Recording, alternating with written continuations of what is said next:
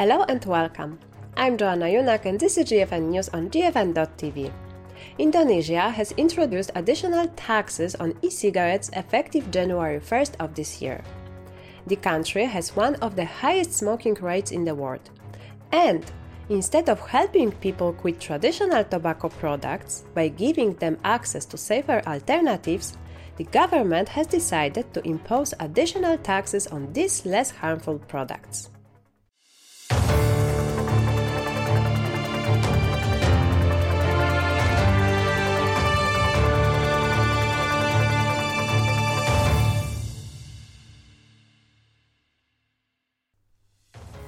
Joining us today to discuss the reasons for this move is Garindra Kartasasmita, Secretary General of APVI in Indonesia.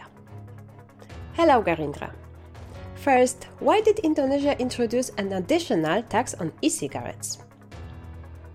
Yes, okay. So the first I must explain that in 2018 we got the excise regulation from the government.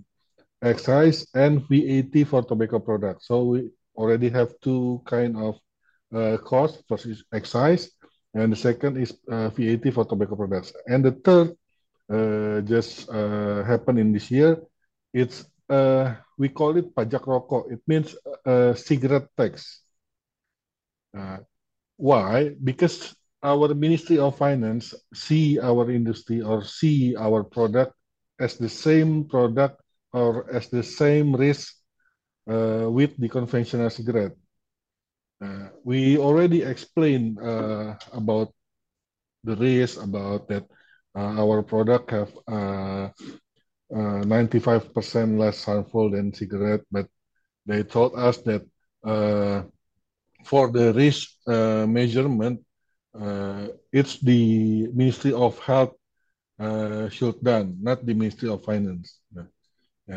But the Ministry of Finance give us cigarette tax to give the same playing field between the conventional cigarette and electric cigarette.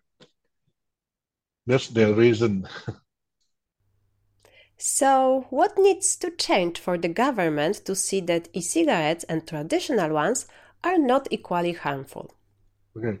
We right now we are doing research with government Indonesia. We have innovation and research center. Indonesia is government owned. We already talked with them for 3 years actually, but only in 2003 they are willing. Some of the division are willing to do the test, to do the risk test between conventional cigarette and e-cigarette in 2023. We start in July. We already collect the samples for the e-liquid and devices. And this month, we will run the test. Hopefully, after we got the result, we could show this to the government. We could show this to the Ministry of Health, Ministry of Finance, and Ministry of Industry and others, that we have proof that the electric cigarette is much less harmful than conventional cigarette. So we need different regulation.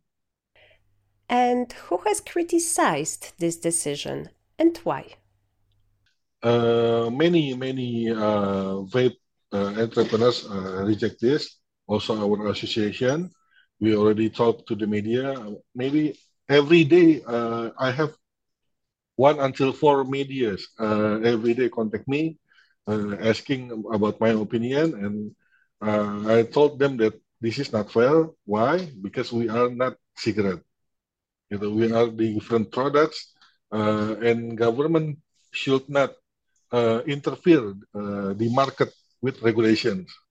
It's a dangerous move from the Ministry of Finance, because once we let the government interfere directly to the market, it will happen in other industry, not just us.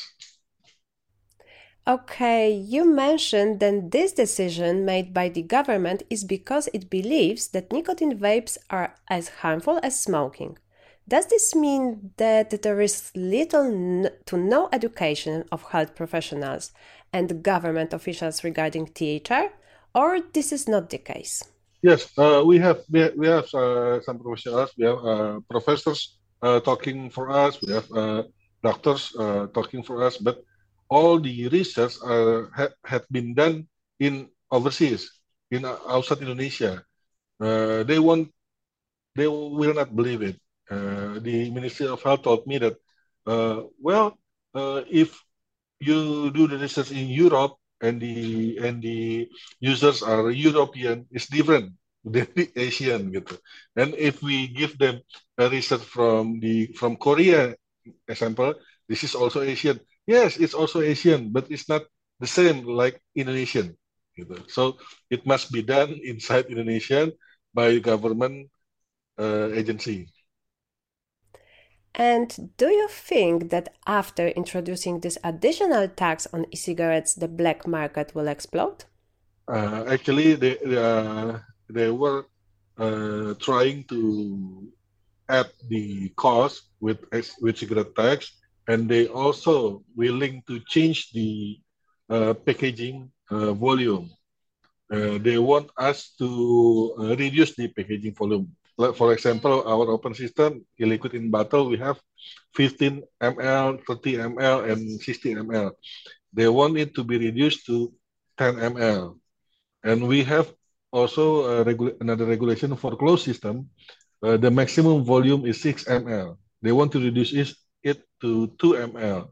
But we reject that until now, and we told them that if it happen, if you reduce the volume that low, we cannot